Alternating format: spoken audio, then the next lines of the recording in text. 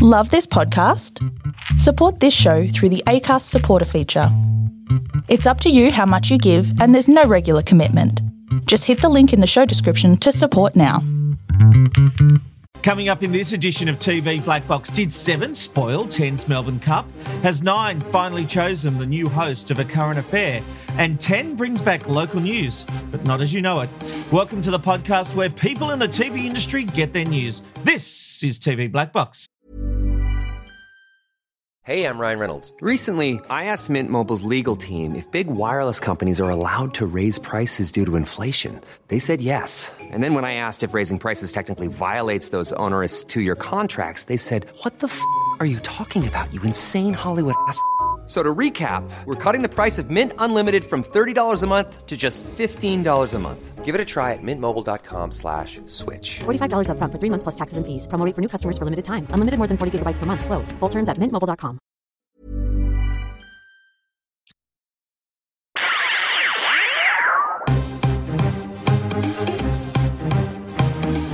This is TV Black Box, bringing you the inside goss from the TV industry.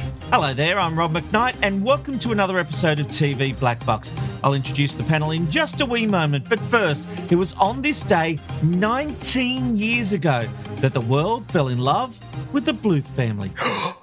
Now the story of a wealthy family who lost everything and the one son who had no choice but to keep them all together. That's right. In 2003, Arrested Development premiered on Fox, but it was cancelled after 3 seasons before being rebooted in 2013 on Netflix. Rolling Stone and Time both named it one of the greatest TV shows ever, and it is said to have influenced other series like Community and Robbo's favourite, 30 Rock. All right, let's meet the panel. David Robbo Robinson, 30 Rock. It's like you're a genie or a bad omen. You suddenly appear when we mention 30 Rock.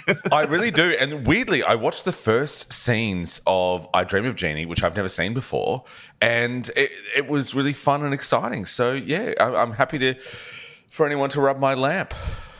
When were we talking about I Dream of Jeannie?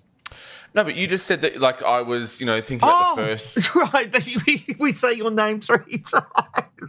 Well, isn't that more like Shazam or something? Oh, no, Beetlejuice. That's more like Beetlejuice. Yeah, but I'm just trying to connect it back to telly, Yeah. I'm just trying to help you here, mate. It sounds more like The Ring, if you ask me. All right. He is the man who advocates for the viewers. We call him the viewer's advocate. Hello, Mulk. How are you?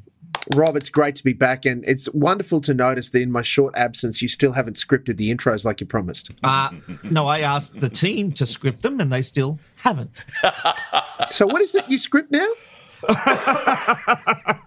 He brings the showbiz, the Chapaz. Is it Chapaz? He wrote that for me, actually. Sorry, he wrote that for me. And look, enough of this silliness, because it is the welcome return of a TV Black Box legend, no less. He now works for The Age, and so he's all too fancy usually for TV Black Box, but he's here tonight. Stephen Brookie Brook, welcome back, my friend. What? Call me the David Tennant of TV Black Box. Lovely to see you chaps once more. And I'll just say, once a hot mess, always a hot mess. What a great regeneration by you, Brookie. Well done. Yeah, well, I'm sure we'll be talking a bit about Doctor Who. Actually, it's the whole reason he decided to come on. He needed to share his thoughts with the I world. have many thoughts in a trademarked phrase by Mulk. Many thoughts. All right, let's get into it. We look forward to hearing what you have to say tonight, because it's known as the race that stops the nation, but the Melbourne Cup is stopping less and less people every year. Channel 10 broadcast the big race earlier this week, and now the numbers are in. Only 1.35 million people tuned into the race, according to OzTem ratings data. That's almost 350,000 fewer than last year, and it was also the lowest volume of viewers since records began 2 decades ago. On top of that, many were vocal online that they had actually watched the wrong race entirely. That's because Channel 7 was simultaneously broadcasting horse races from Sydney on Tuesday. And yes, instead of the Melbourne Cup, it was the big dance in Sydney that garnered viewers. Mulk, clever strategy from 7. What do you make of this? I've got to say, I went into my hairdresser on... Oh, I've got a haircut. on Tuesday afternoon, and they had Channel 7 on. Kevin Perry took a photo of his milk bar. They had Channel 7. It was a big switcheroo, and people fell for it. Yeah, I think it certainly will have spoiled it a little bit, though, given the very low ratings for Seven's racing coverage that day. Not heaps. It's probably reflected, and just a quick catch-up, Rob, it was 1.024 million for the race on 10, according to OzTam. The number that you've given may have been updated by 10's media release to suggest that the numbers were different, but the official OzTam was 1.024 million for the race on Tuesday. Mug, I think that might be national figures, and you're talking 5 Cap City, but sure. Either way, figures were down. Yep.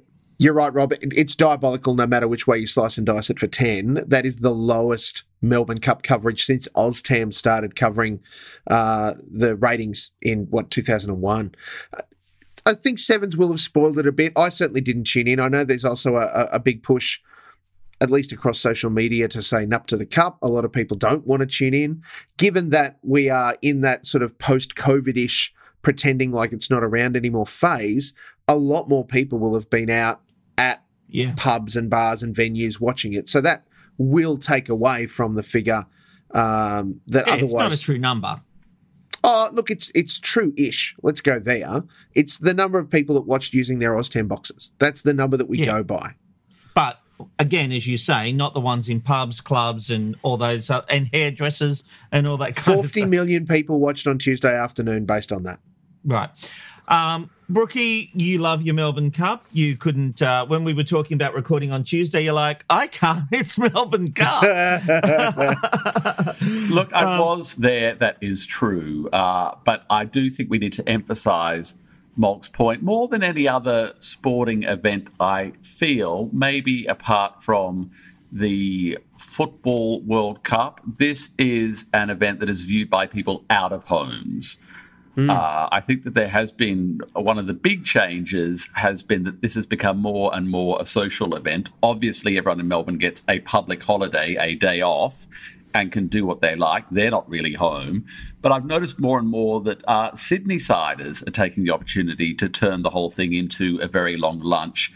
So they're going out to restaurants. Oh, yeah. Friend of the podcast, Joe Casamento, seemed to be always hosting a Melbourne Cup function in years gone past. No, that's just a normal Tuesday for her. But my point being that the figures are not picking up how popular the race really is. I agree. Robbo, of course, the big thing everyone was going on about was why is Eddie Maguire on 10's coverage? Simple answer is he's not... these network deals aren't a thing anymore, and he's obviously just a contractor to Nine for when he does programs for them. Well, look, I want to say he's the Jackie McDonald of our time. So if you remember back in the day, Jackie McDonald could read Channel 10 News in Brisbane, but was also on Hey Hey It's Saturday on Channel 9. And we're going back to that kind of wonderful golden age, but only in that respect. This is the problem, though. 10 has had this since 2019 and still hasn't penetrated the market enough to show the market that the race is on their channel. People are still going to 7. That's a big problem. So if we were sitting here talking about 10 having it for the first year, of course we'd expect some kind of hangover. Of course we would think, there'll be a few people or a lot of people. We're 3 years in to this agreement and people are still turning on to 7 and not to 10 for the big race. That's a big problem for Level 5 at Pyrmont. But the weird thing about Level 5 at Pyrmont is that they don't really care about what the audience thinks. They just like to think that they know what's best. It is a big thing for 10. No. Don't cut that out. We just don't need to bitch about them all the time. You do. No, I do it every so often. Okay. A point that I'd like to make is a whole of sport approach to network programming. So if you want to have the Melbourne Cup, ideally you have a lot of other races that back up that schedule, so you become known as the racing channel. I think 10 has failed to do that. Clearly, there's still a lot of racing on 7. Similar thing with cricket. You want, if you're a network who's going after the Ashes, you want as much cricket as possible. Similarly with 9 and the tennis, they've got the Australian Open. They have been, over the past couple of years, gradually trying to build up their tennis portfolio so they have all of that. Similarly, if you are going after the Olympics, I think you want a lot of feeder events such as the swimming and the athletics and world championships because viewers just get confused otherwise. And I think that's clearly what's happened with 10 and horse racing. And I think the challenge to some of that, Brookie, and not just for 10, but for all of the commercial networks, is that trying to block out all of those sports is just so bloody expensive these days. Yeah. All right. Well, we've had 9, we've had 10, and now 7 and SBS have had their turn to unveil their programming for 2023. Let's start with 7. Among the big shows returning are The Voice, Farmer Wants a Wife, My Kitchen Rules, SAS, and a singles-only version of Big Brother.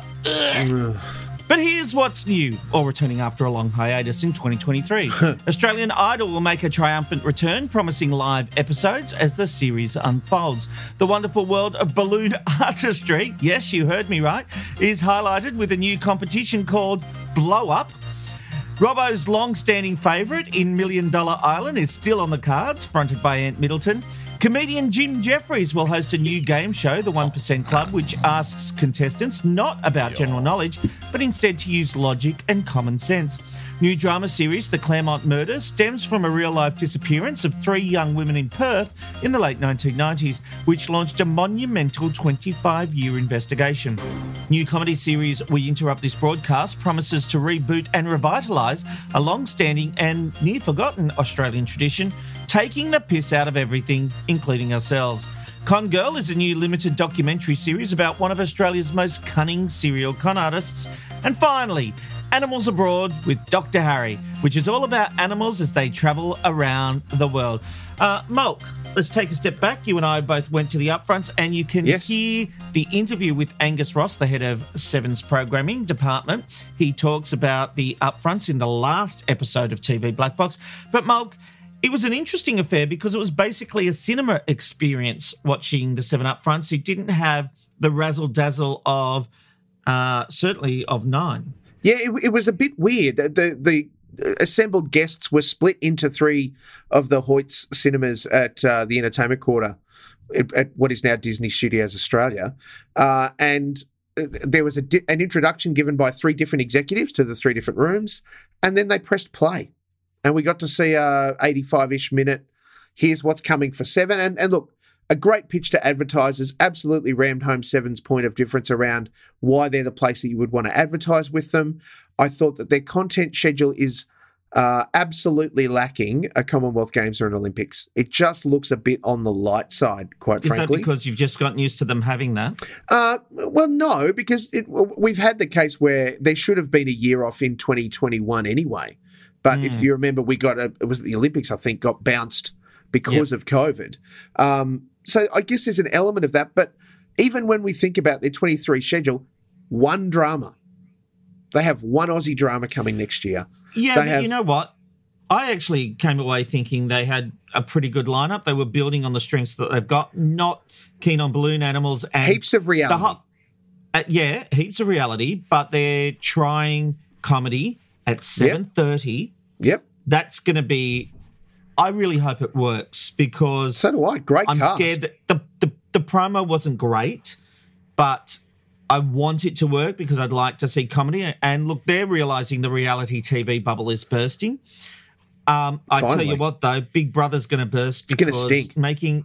Making it about singles and the House of Love, I have no interest. And you all know how much I love me a bit of Big Brother. And I am not interested at all. The most telling part of that conversation you had with Angus, and it was a great conversation, Rob, was you pressing him about the fact that in the UK they're going back to trying old school live, as live Big Brother, multiple, like just running in consecutive.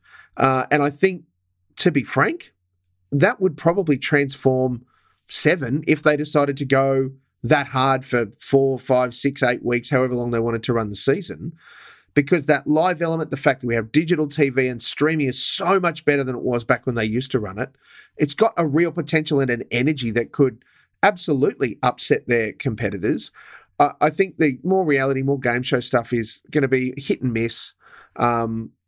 Excellent that they are doing an Aussie drama, but I want to give it I want to make sure that we point out that it's not just 7 that are light on in Aussie drama. 9 and 10, both very light, given the conversation we are about to have. But Aussie drama isn't rating. I can't blame them. But one more thing on Big Brother, if I may. I really feel like the push for this format is coming from Endemol, Shine Australia. Mm-hmm. They do not want to go to the Big Brother original format that the UK are using. And this was give us one more go. We'll do House of Love. It'll be really cool. The writing's on the wall for that dating stuff, though. We've seen The Bachelor and Bachelorette fall on its ass. I don't think The Bachelor's is going to do anything special for 10. Maybe this got up before the bubble burst on those. Are we talking, the way you've outlined it, Molk, is exciting, and obviously the Brits would do that very well. Channel 4 made Big Brother under that live format. Yeah. Is this clearly or just simply an expense issue? Because doing that... I didn't get that feeling from Angus. So what was his justification for the decision, or was there one? Well, I know that Endemol have really pushed this format. They wanted this format to be accepted around the world, right? So I don't know if they did a deal with 7 that it had to be this format. I think they did, but I think it's now at the point where Big Brother will go away unless in 2024 it goes back to the live format. This next series, it is a shorter run, and I think it's going to bomb big time. So, Rob, do you think that this is a test market then? Are we the test market? We absolutely were. They were hoping because it was Australians who came up with this revised format, and it was their way of revitalising the format, and they were hoping that Canada, US, and UK would pick up what they've done. The UK not picking it up is a huge thing because it hasn't set the world on fire here. I really liked the new format, but to be honest, by the end of the last season, I was getting over it, and I found myself really craving the original format. And seriously, when they put the casting call out for singles, I just went, fuck off. I'm not interested. The other big ticket item that comes out of it, Rob, is and we all knew that Australian Idol was coming to 7. That's not the surprise. That they are absolutely committed to, once the auditions, and they are all getting taped now, next year they will go to the live Sunday, I assume Sunday night, performance and I guess elimination or eviction format for Australian Idol. That is going to be going to be a viewer vote? Is my understanding, Brookie, yes. How they'll handle it, I don't know, but my understanding is that because it's live, it will allow the audience to get behind, their favourite artist in the same kind of way. And that's going to be really critical because what is live after the news right now? It's not much if it's not sport. I can't wait for the return of live TV to 7. It's going to be great. Yeah, I think they'll do a really great job on it. I think there'll be lots of people tune into this season rubbernecking. They'll be seeing how it goes and probably stick because of it. I don't know if it will beat MAFS, but I think it'll give it a red-hot shake. When the world is dominated by live streams, whether you're on TikTok, Instagram, Twitch, YouTube, anything like that, when it's dominated by live streams and then you have this kind of archaic show that used to have the ability to beam live to you, and they no longer do it. That's the problem. So it ages Big Brother instantly. The problem is they need to make it live. They need to make it as live as possible. So we know that the daily shows, we're always used to that. They are edited. That's fine. But we need to have more live content because the people that are trying to get to watch it are used to going, who are my favourite people? I can watch them live. This is just archaic programming once again from a very old industry trying to be new but not seeing the writing on the wall. And the writing is on the wall with every other media content provider. And again, I'm going to repeat them: TikTok, YouTube, Instagram, Twitch. They're all live. And yet this thing is not live. And yet, though, we are told we are watching these people in a house and we are responding to them and we can see what they're doing and their interaction. Well, we're not. No, it's so produced beyond belief. It's almost produced. Yeah, exactly. It is produced beyond belief, and yet they're trying to compete in the same marketplace. And weirdly, shock me, it doesn't work. And that's really the hallmark of certainly 7, a fair chunk of 9 and a fair chunk of 10's schedules for next year. Highly produced, in the can weeks to months before it goes to air. It's rubbish. And we, as an audience, we're just switching off because of it. Because we know what we want. Yep. Here's what I'm going to do. You know how I always bang on about the 9 p.m. issue? Yes. I'm going to lay my cards on the table. I did a pitch to some networks about a 9 p.m. show. I'm going to post the whole pitch on the TV Black Box website. And next week, in this podcast, we can come and talk about it, and you can give your verdict. Brilliant. And all honest opinions. Yes, Mark, if you don't like it, No, you can I mean, say it. can I pre-record it? Because I'm not here next week. No, that's what we're going against. No, it's we're not as live, pre-recording for Mark. Christ's sake. We're doing it live, damn it. You know who was right? Bill O'Reilly. All those years ago, he was right. And that is exactly what all programmers of Australian television should listen to, and that is Bill O'Reilly. Do it live. Fuck it, we'll do it live. Yeah. Love it. All right, we've talked 7. Now let's talk the SBS upfronts. Mark, you've been a busy boy because you were at those 2. I didn't get to the SBS upfronts.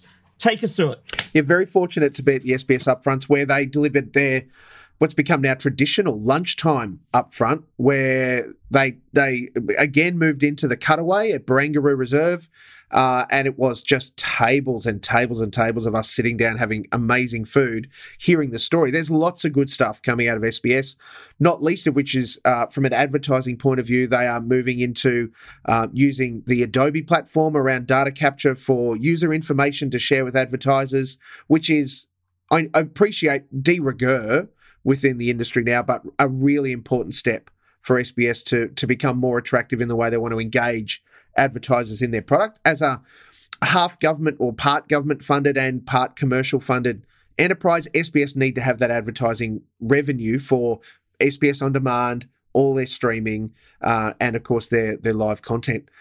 3 Australian dramas coming out of SBS next year. The first one, probably the high line, is a drama called Safe Home. It's written by Imogen Banks, who was the award-winning producer behind Offspring, and it stars Aisha Dee and Virginia Gay and another actress that I cannot remember. It is about a young lawyer becoming a part of a domestic violence, not advocacy, but like legal support service, and getting embroiled in a murder because of it. And it looks red hot. Absolutely amazing. While the Men Are Away is a story of Australian women during World War II and the stuff that they got up to and how they survived, both in their actual working lives and in their romantic lives, while the men were away. And then the other Australian drama is an anthology series called Erotic Stories with, quote, an SBS twist. So, hold on. Mocky, I'm asking for my teenage self. Sure. Will there still be the yellow subtitles with a little bit of titty on a Friday night that me and my mates can watch? Mate, is that what you're talking about? They went years ago, Robbo. The answer No, I is know, yes. but It sounds like they're bringing it back, though. Yeah, Sex that's what I before like. soccer. I like to hear it. That's what we want. More sex before soccer. I can't wait for that one. Yes. I just want to see Yes, some that's a good reference. aiolis with my soccer goals. That's all I want to see. For those of us on the panel who didn't have the benefit of SBS's hospitality largesse down at Barangaroo, which Mock clearly did, do we feel that our special broadcasting service has a bit of a visibility problem in this day and age? Because, Brilliant. you know, back when the old 5-channel setup of the 1980s, it had its place, and it had quite a good place. Now in the... Especially on a Friday night. Yeah, let's discuss. Now, you know, digital streaming, global competitors, it's harder and harder for SBS to do the job that its government charter mandates that it should do. But you've got to look at what they're doing this year in that they are actually providing quite a bit of interesting content. And Mog, what was that line that they've never before commissioned 3 primetime dramas or something? What's the line? Oh, I think that's 3 primetime Australian dramas, original Australian dramas. Brilliant. And that's more than, I think it's more than 9 and 7 combined coming into 2023. I'm not quibbling with the schedule or the quality of what they're going to produce. I'm just wondering if they're going to be able to successfully get eyeballs to it. Well, it's interesting, Brookie, because SBS have always led from the front when it comes to streaming. SBS On Demand has been an award-winning and pioneering platform when it comes to delivering content onto as many screens as you can physically watch it on. And they are finding more and more. We've seen it this year, for example, with The Handmaid's Tale, which has been a monster success in catch-up after pulling sort of anywhere between 200 and 400 on late Thursday nights. It's pulling 600, 700% catch-up. Yeah.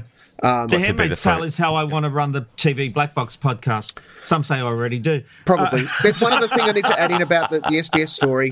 Of course, they do news in 30, 40, 50 languages, so all of that is highly available. They've rebranded SBS Radio to be SBS Audio, acknowledging that they now do a lot of podcast content as well. And in early December, NITV celebrates 10 years as a part of awesome. SBS's broadcasting suite, and they are going big with that. There's going to be a big concert from Uluru to celebrate that. It's going to be massive. Brilliant. And you know what I want to see? The Big Mob Brekkie to go or 40 weeks a year, great, all year round. And SBS, you don't have to do the tens of millions of dollars like the other networks. There is a way to do that show. It's a great little show, and they really could do that on the cheap, and it's a disservice not to do it. It shouldn't just be during NAIDOC week because it's a really good, fun show. Yeah. Can I just point out, Rob, that along with, yes, there has been those questions even at the media briefing about Big Mob Brekkie being more than just NAIDOC week, and completely reasonably so. There is a raft of other content. Who the Bloody Hell Are We? Comedy with John Safran, Cal Wilson and Adam Liaw looking at migrants to Australia and what that lives looks like. Alone Australia is coming to SBS, filmed in the Tasmanian wilderness. They've got stuff. Look, the best way to do it is to have a look at tvblackbox.com.au and have a look at the SBS Upfront article because there's just a ton of more than we can cover here. Yeah, it's where people in the industry get their news, so you should too. All right, Q&A is making a big change, but will it be enough to save the struggling show? After 2 years of dire ratings, the panel show on the ABC is returning, shock horror, to Monday nights at 9:35. In a statement, the AB said, "Looking ahead to next year's schedule, we want to ensure the program is given its best chance to garner the strongest audience it can." I'm not sure that's how the ABC talks, Rob. I think it is how they speak. I'm not sure that it is.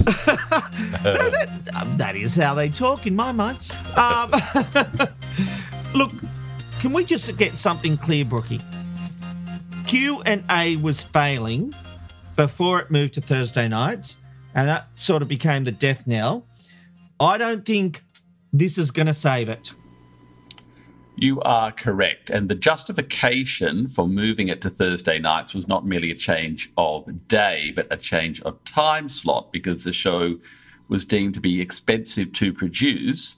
And the theory went that if you have a 9:30 or 9:35 audience after Four Corners and Media Watch, that will be a smaller audience than you can potentially get on 8:30 when you have more people watching, but that clearly didn't work because ratings continued to decline. And let's face it, Media Watch is an incredibly popular show which people tune in for, but it was clear that Tony Jones But ratings left. don't matter to the ABC.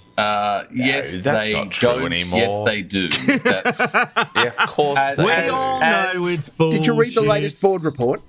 We all know that the ABC executives scurry around when the ratings drop with as much fervour as their commercial counterparts. Yes. I think now with this move back, it's going to be a really good opportunity for Q&A to work out entirely what sort of program it wants to be, and whether it has strayed from first principles. The show has always been, I think, controversial, but it was controversial with an audience. Now it's controversial and polarizing, but without that audience. So whether that's because it basically, when the new EP came and the new host, when what's his name left? Who am I thinking of? Tony Jones left, was replaced by Hamish McDonald. They basically didn't want to do the show that they were doing. We want to do our own thing. They didn't think about what the audience liked about the show, and they neglected the audience, and they put themselves first. And that is the big mistake. Q&A is now not part of the national conversation. It is not interesting.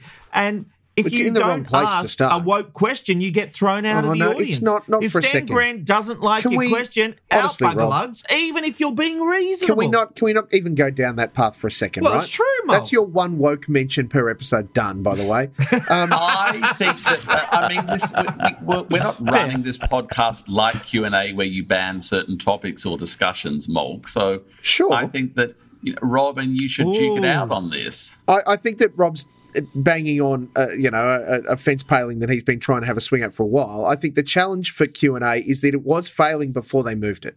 It was struggling, even on the wane with Tony Jones before he exited. Oh, no, it was. The best days of Q&A were behind it at that point.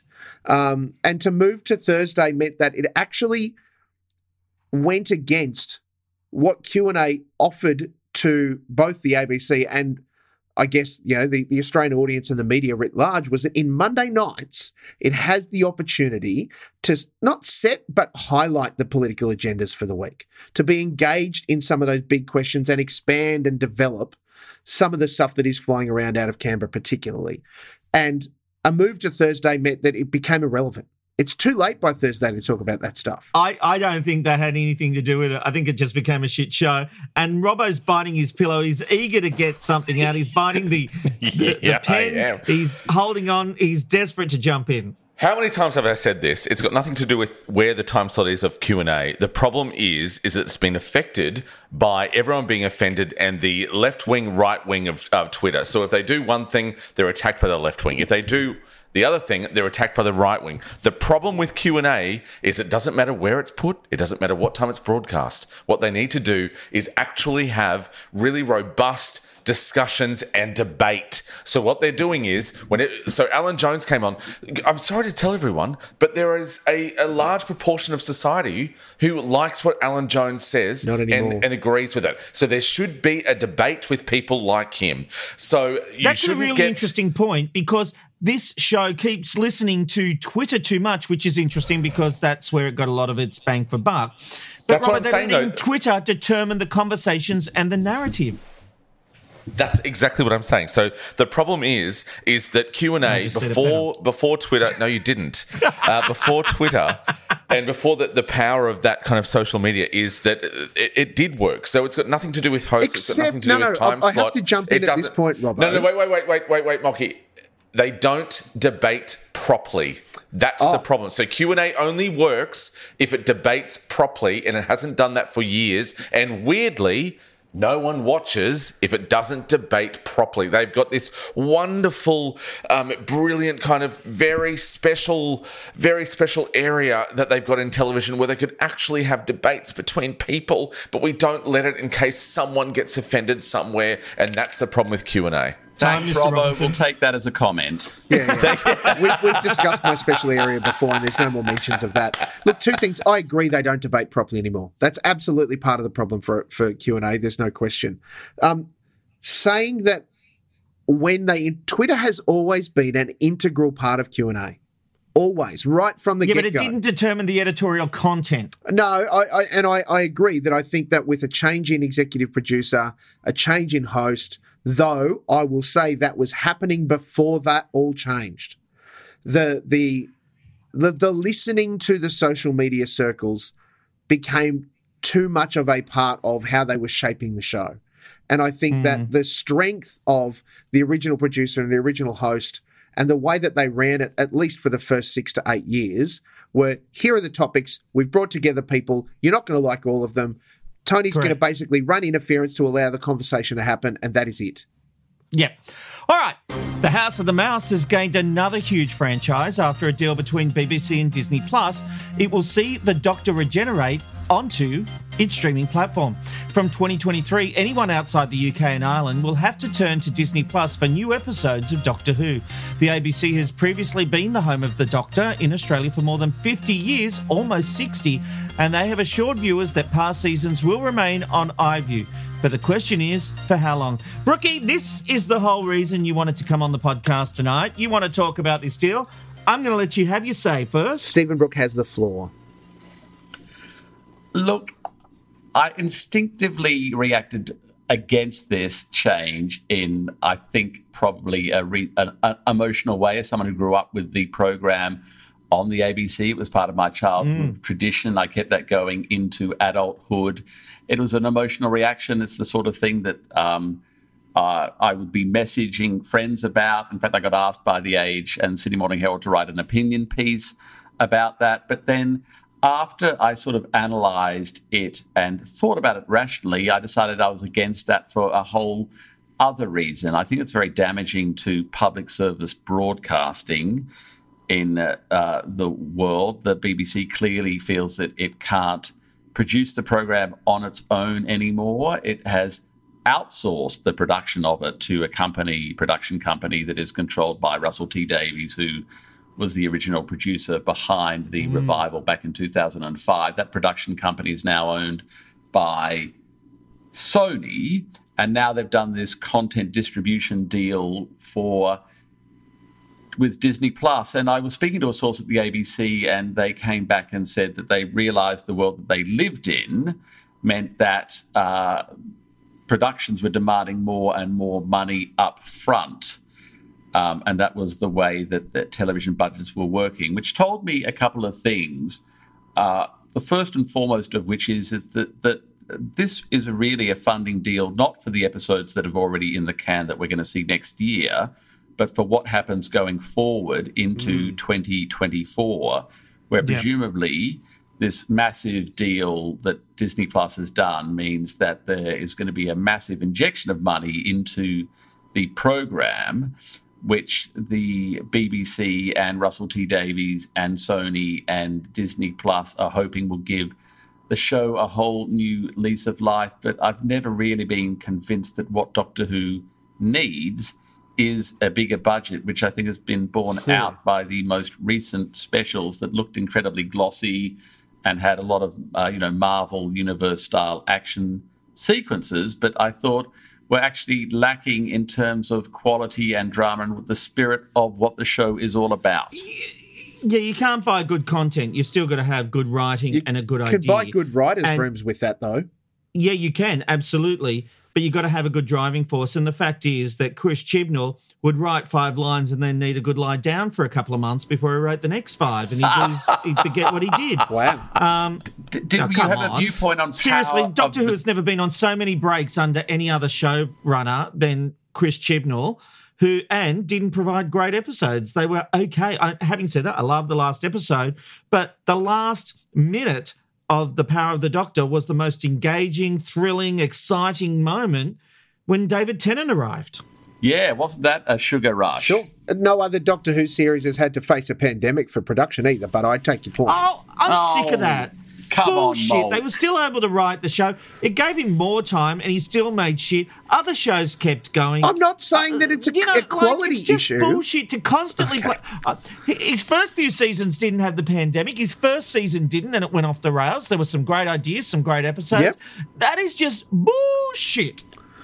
No, it's not bullshit. No other Doctor Who season had pandemic interrupting its production schedule. That is Shada a fact. got cancelled because of a strike at the BBC. It never got finished production. There's always been things that get in the way of things happening. Sure. There was inflation in the 70s that crippled the budget. It used to be produced every week. It was taped once a week in a tiny little studio in West London with virtually no money, and nearly got cancelled because they spent too much budget on the TARDIS set.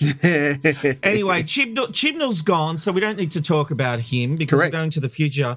I've got to say, Brookie, I think this is great. And people lamenting the ABC not getting it, here's the simple fact for the ABC.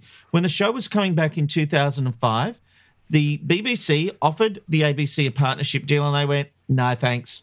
The ABC could have had their hooks into Doctor Who and owned part of it. They decided not to do that, right? So the fact is we're in a commercial world, and like you, I grew up watching it on the ABC, but I watch all my old Doctor Who's and the new Doctor Who's on BritBox now. I love just going through them and watching them. The fact is that we are in a different world, and the BBC can't just keep doing favours to the ABC. This is a commercial venture. Disney Plus is going to give Doctor Who a whole new lease of life in terms of budgets. And I do think budgets can, in this day and age, you need to go big or go home. And so I think it's the right move with good stories, and it'll reach a whole new audience just being on Disney Plus, not just the budgets. I hear what you're saying. Let's hope that more money means a better show, which it didn't really under Chibnall.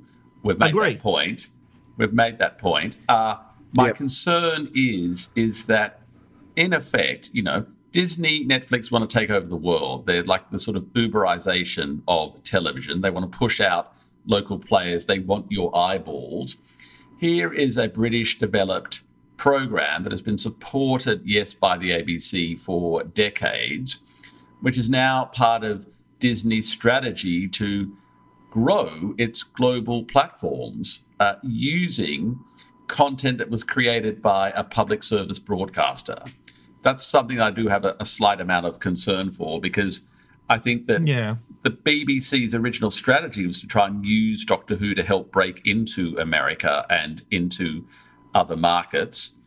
It's sort of admitted defeat on that now. It's put up the white flag and it said, Disney, you'll probably do a better job. Here you go. Agree.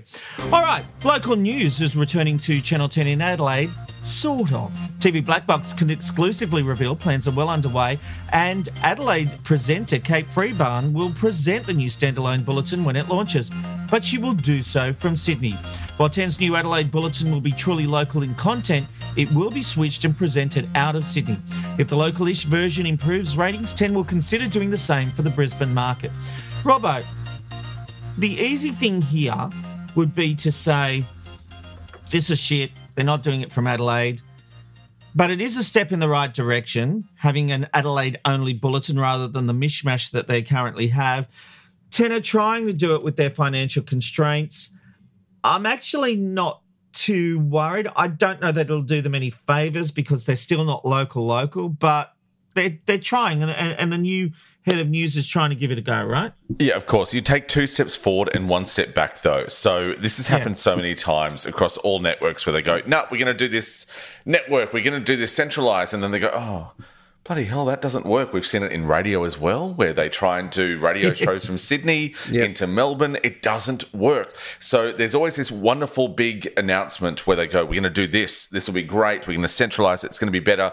And then weirdly, oh my God, shock, horror, knock me down with a feather. It doesn't rate because it's not local, and you lose all of that. So then networks come back and go, oh, actually, we're going to reintroduce it. So they spend all this money getting rid of people. Then they spend all this money getting people back. It is just it's almost like the natural order of network news in Australia. I do agree with you though, Rob. If they're able to get something, back into there, great. But it's no different than what's happening now, though. Jennifer Kite in Melbourne is presenting the Adelaide news in Melbourne. How is it any different? Because it's all Adelaide content. Like there can be the focused on Adelaide content rather than you're kind of proving a segment of Adelaide. But you're and then proving national. my point, though, is that we've pulled it out. We're going to put it back in. We're 100%. Pulling it back. We're going to put it back in. Great that we're going to have the hour of local content. That's fantastic. An hour and a half, sorry. But the great thing is, they would have fired journos like they've done in Brisbane. They fired a heap of journos in TVQ, which is where I used to work. So we're doing that classic thing of sweep it out, everyone. This is going to be this is what's going to work. Oh, it doesn't work. We're then going to bring it back in, and then it's this roundabout that doesn't suit anyone. And whenever someone says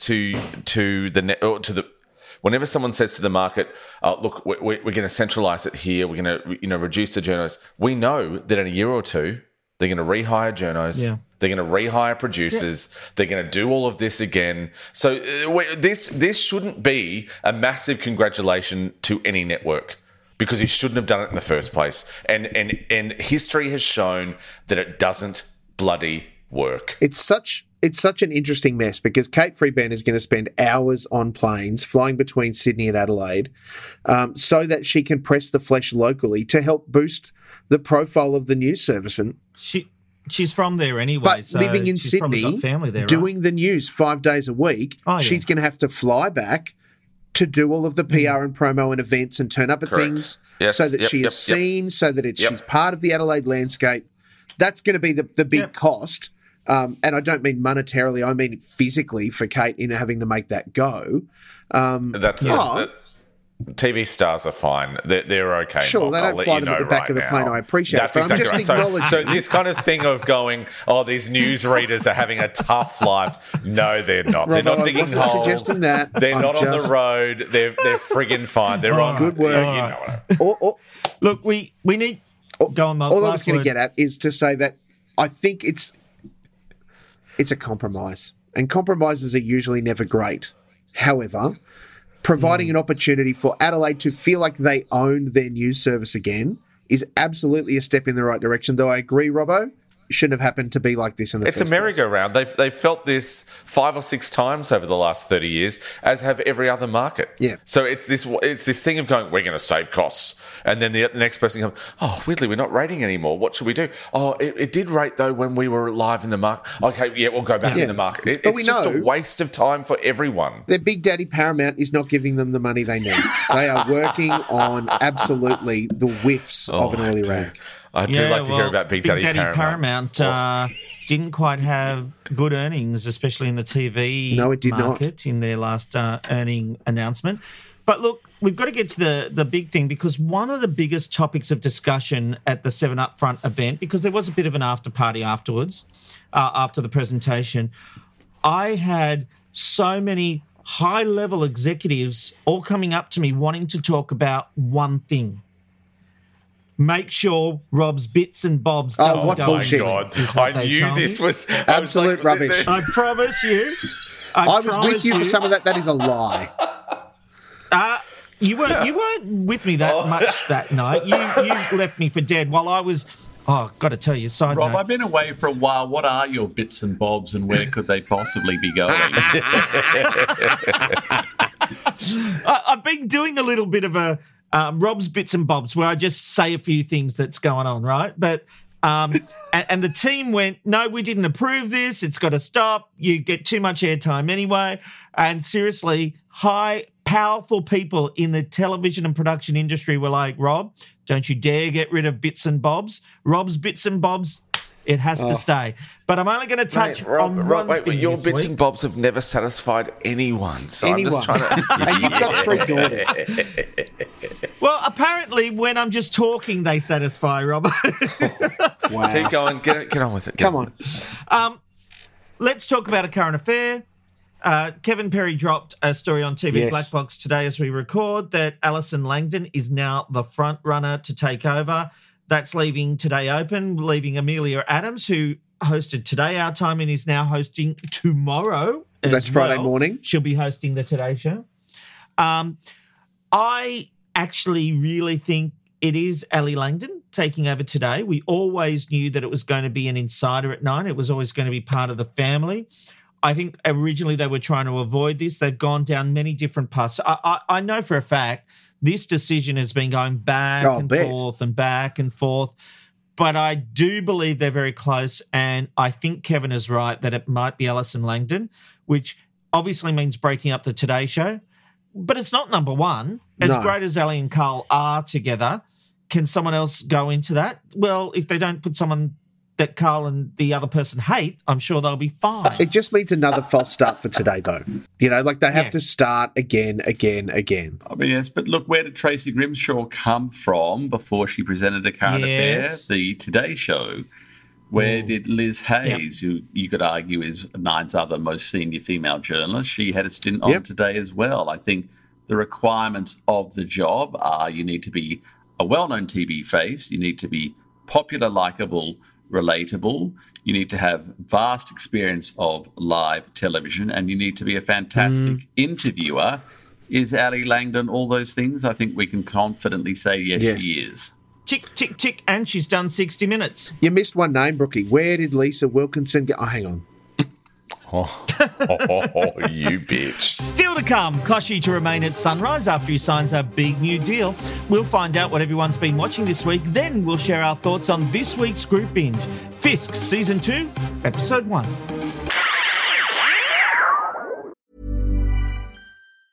Wow. Nice. Yeah. What you're hearing are the sounds of people everywhere putting on Bombas socks, underwear, and T-shirts made from absurdly soft materials that feel like plush clouds.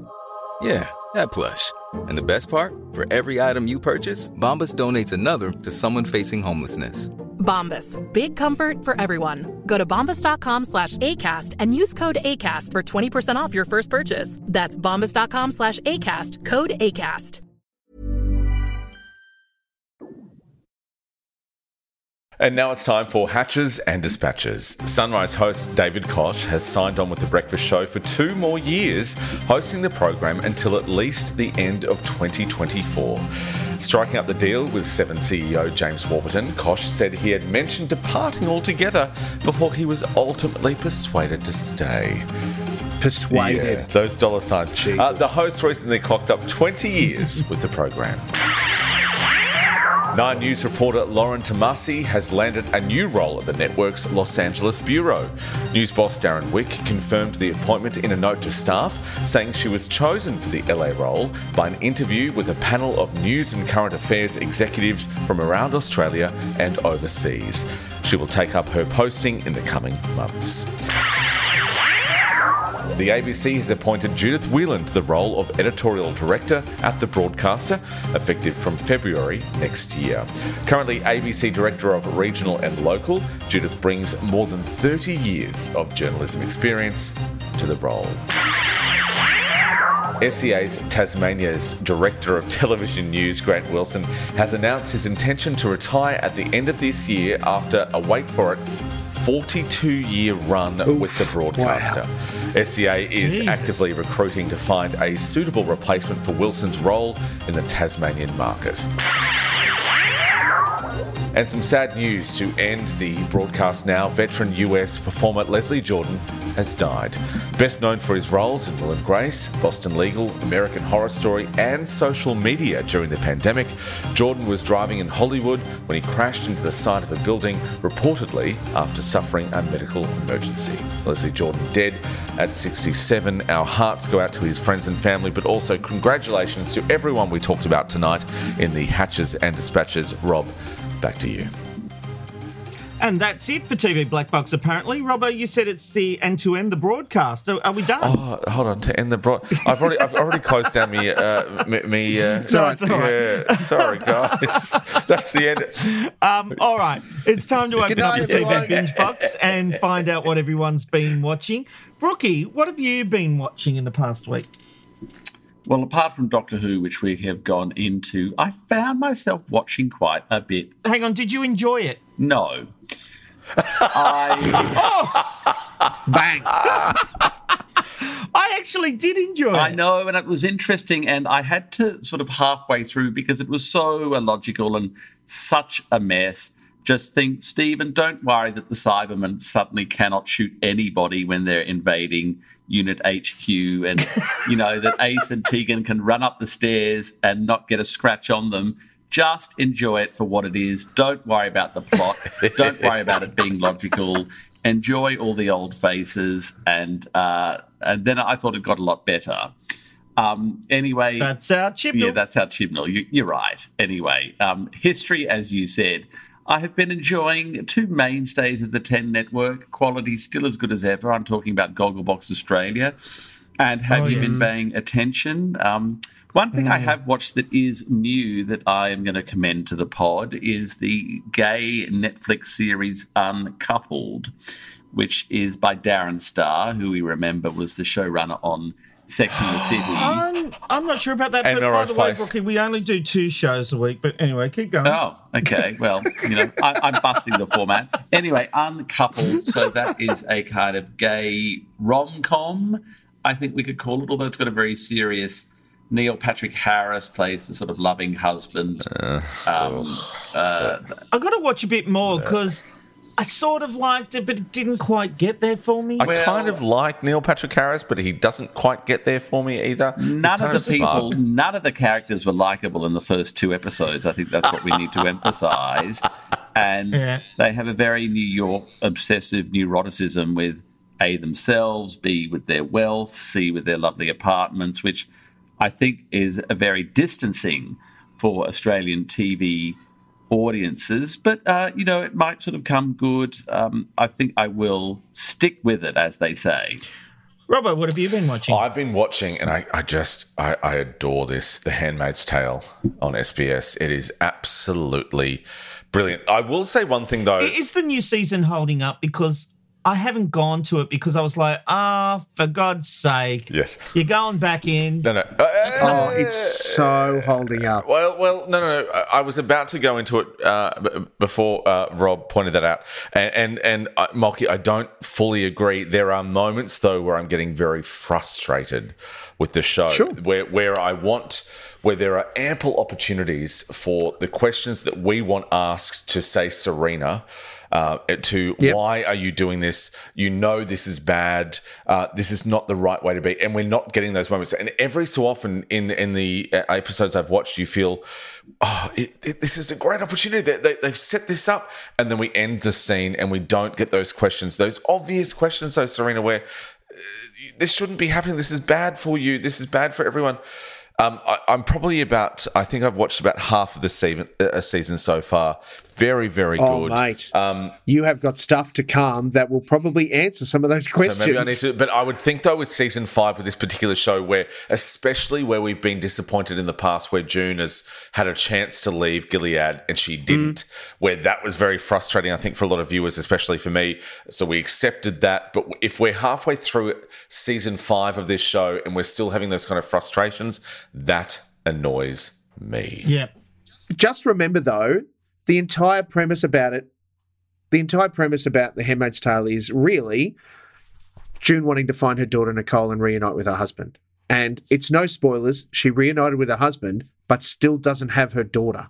Yeah. So the driving force behind this, and I'm sure we will see some resolution in season 6. Oh, God, there's another one? Oh, for God's sake.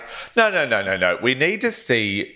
No. We need to see some kind of resolution in this season. Well, you need to watch the rest of the episodes that are available before you make any claims about anything, Robert. All right. I have been watching Andor on Disney Plus. Excellent choice. Apparently, this isn't that successful in streaming I've numbers, read this, but I don't care. I really love it. I just think people are idiots if they're not watching this. It's just such. Well, they are. I'd agree. I want to watch this. So I've read the same thing, Rob, and apparently it's really quite mature and has really great storylines. So I'm excited. Good. Yeah, Good content. Yeah, I'm excited. It is great. Just really strong storytelling, great acting. You just get immersed in it. And I think pretty much everyone on this podcast has suggested this next one, including most notably Matthew Simmons, who's on assignment this week. The Mole on Netflix. Well, I've only watched the first episode, but geez, they've done it well. It's really, really well done. Now, I haven't Mark, watched any of it yet. A reminder, you only get 2. Well, following on from our special guest, who I feel like not use me as an excuse. I'm not your 2 enabler here, Mulk. 2 shows. Here's the first one. Go for it. Yeah.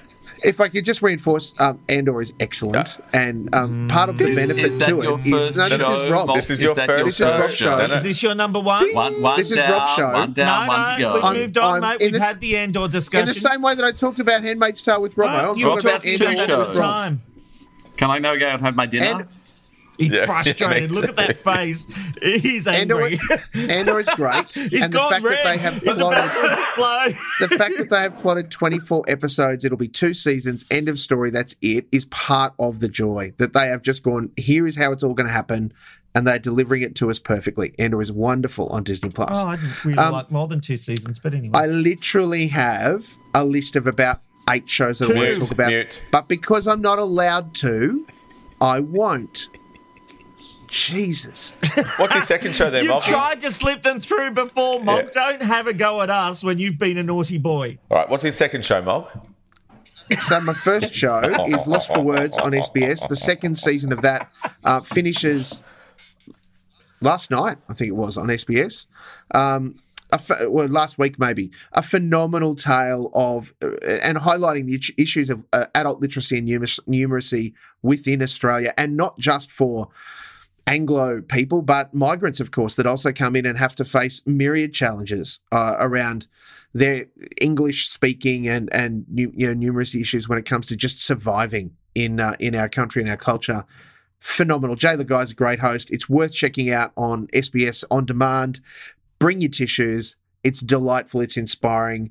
Lost for Words Season 2 is brilliant. The other one that I want to talk about is running out on Binge and Fox Showcase right now, and this is the second season of The Vow. The first season brought to light really the stuff that was going on inside the NXIVM cult that made news about 12 months ago when the leader of the cult, Keith Raniere, got arrested. And it was filmed from the perspective of a couple of very high-profile cult members who were deeply involved in it, and particularly noting I love that NXIVM. Great for indigestion. No, that was good. No, that particularly noting that was within, generally good. If you know, you know. Yeah. Brilliant. Particularly noting that within the cult, there was this sub kind of movement where Keith had convinced and coerced a whole bunch of women to get tattooed with his name near their vagina. And that gives me indigestion, I'll tell you right now. Sleep with him, challenges to sleep with him, a very dominant, subordinate kind of relationship where they had masters that were other women that they got welcomed in.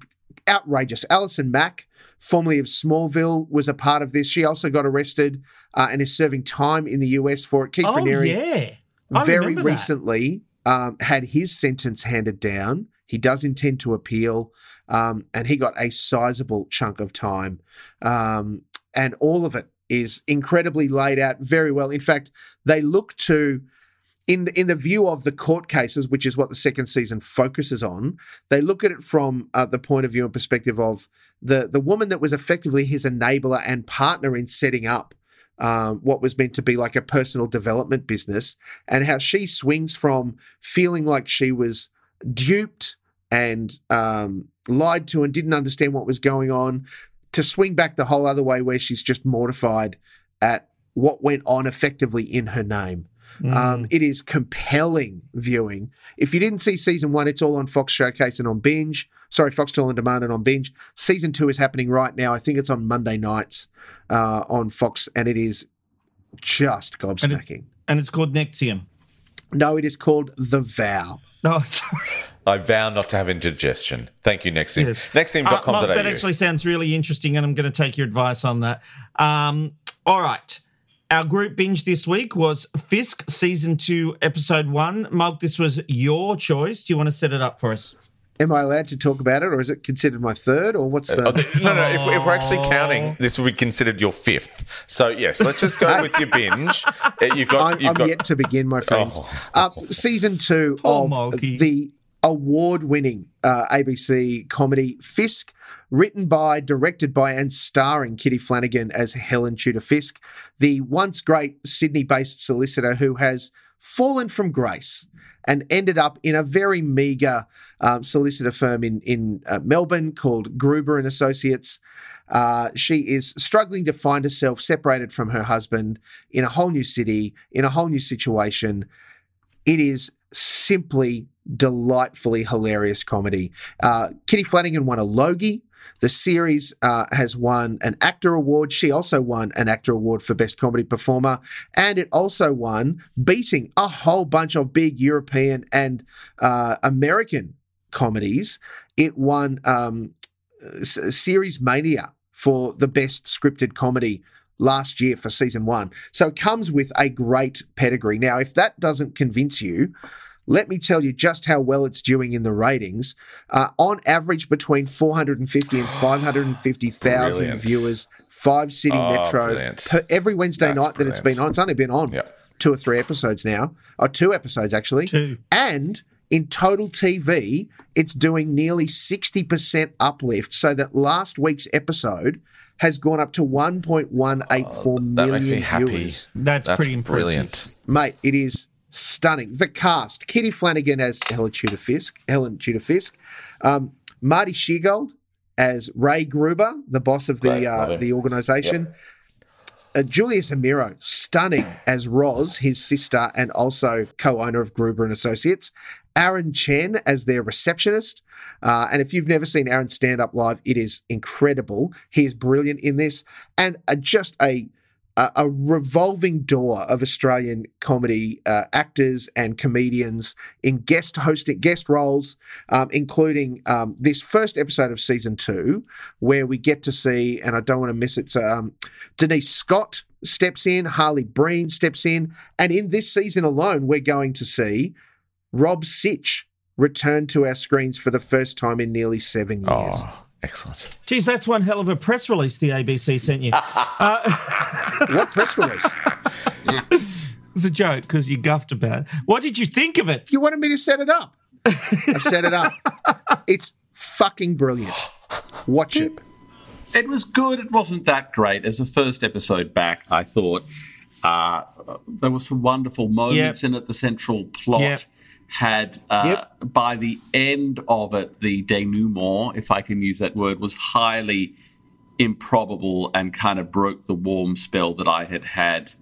I think the quality has slipped a little from the first series, based on that first episode alone. Hopefully it will prove me wrong. Brookie, I was about to say that it feels like they're taking the easy option. I mean, this woman should just get down on the floor and be a floor mat, because everyone's walking all over her in such a massive way that they could start whipping her and she'll just stand there and take it. The photocopier in the office, it's just like, at what point does she say no, enough is enough? Nobody would put up with that. It is ridiculous to think that she would keep working under those conditions. And I get that there's comedy value. It's not a documentary, and it goes Rob, right? over the top with comedy. But I just feel like it was such a good first series, and I had laughs in this episode, but I came away disappointed. Sure. I mean, it's, as I said, it's not a documentary. It's a fictional comedy series. And look, I hear all of the points, and I'm not here to defend them.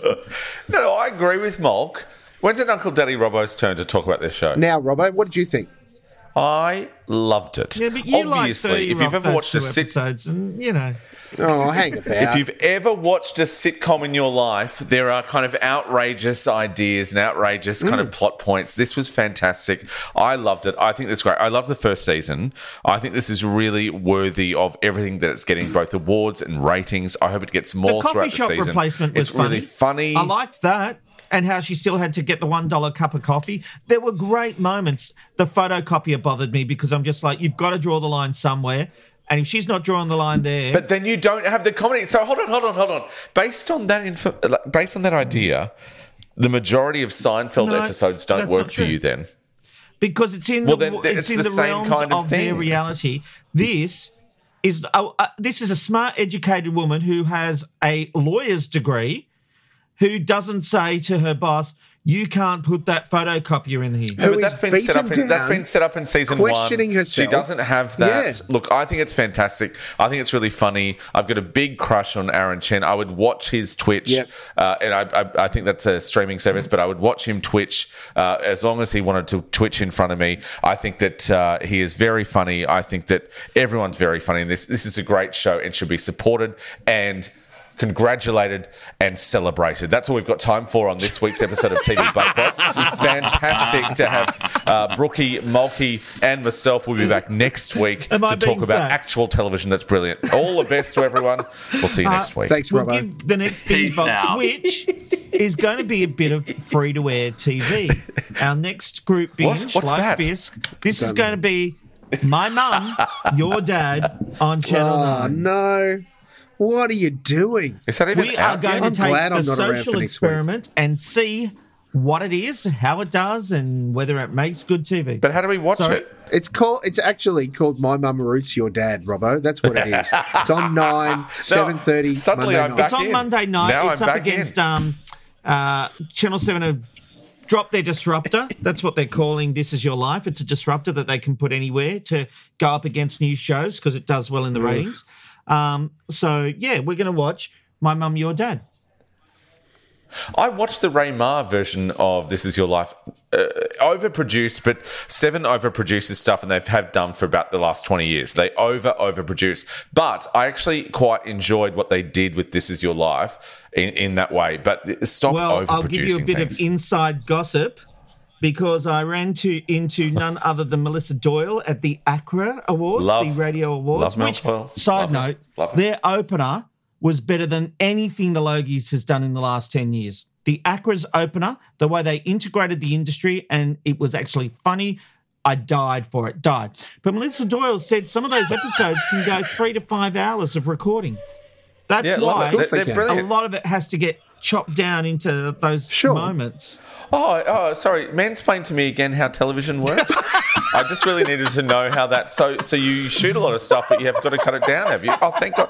Ladies and gentlemen, we've got an exclusive here tonight. When you broadcast and make television, you need to cut it down sometimes. Thank you, Big Bobby. It's quite entertaining, but I want to go and have some dinner. Do you know what? That's a fair cop. I'll take that. All right, that is the TV Black Box podcast for another... What did you... I literally had some breaking news I need to share about the This Is Your Life episode. Okay. Oh, go ahead. I didn't realise. I've been trying to say it for the past 3 minutes. In breaking news about particularly the Rebecca Gibney episode, because they did sizzle that and another This Is Your Life at the 7 Upfronts. Obviously done at the time, so it's coming. But I have learned on good authority that they've actually managed to edit into the This Is Your Life episode, a complete episode of Packed to Your Rafters. Oh. Wait, what? Just move on. What? I don't get the joke. The thing's so fucking long, they put a whole episode of the show in the show. I thought it was real, so I was thinking that it was real, so I didn't react. Really good. You pushed and got upset to get that one in, Malky. Thanks for that. All right, that brings us to the end of TV. It was going to be fine, but got in the first 6 times I interrupted. For more TV insights, go to tvblackbox.com.au. It's where people in the industry get their news. Brookie, it's been fabulous to have you back. Now you know why you don't come along. It's been very... Thank you, team. Peace out. It's been very... I have no words. It's been shit. Thank you, team. So Melbourne. Thank you, Mark. Thank you, Robbo. We'll see you next week. Ever catch yourself eating the same flavorless dinner 3 days in a row? Dreaming of something better? Well, HelloFresh is your guilt-free dream come true, baby. It's me, Keke Palmer. Let's wake up those taste buds with hot, juicy pecan-crusted chicken or garlic butter shrimp scampi. Hello Fresh. Stop dreaming of all the delicious possibilities and dig in at HelloFresh.com. Let's get this dinner party started.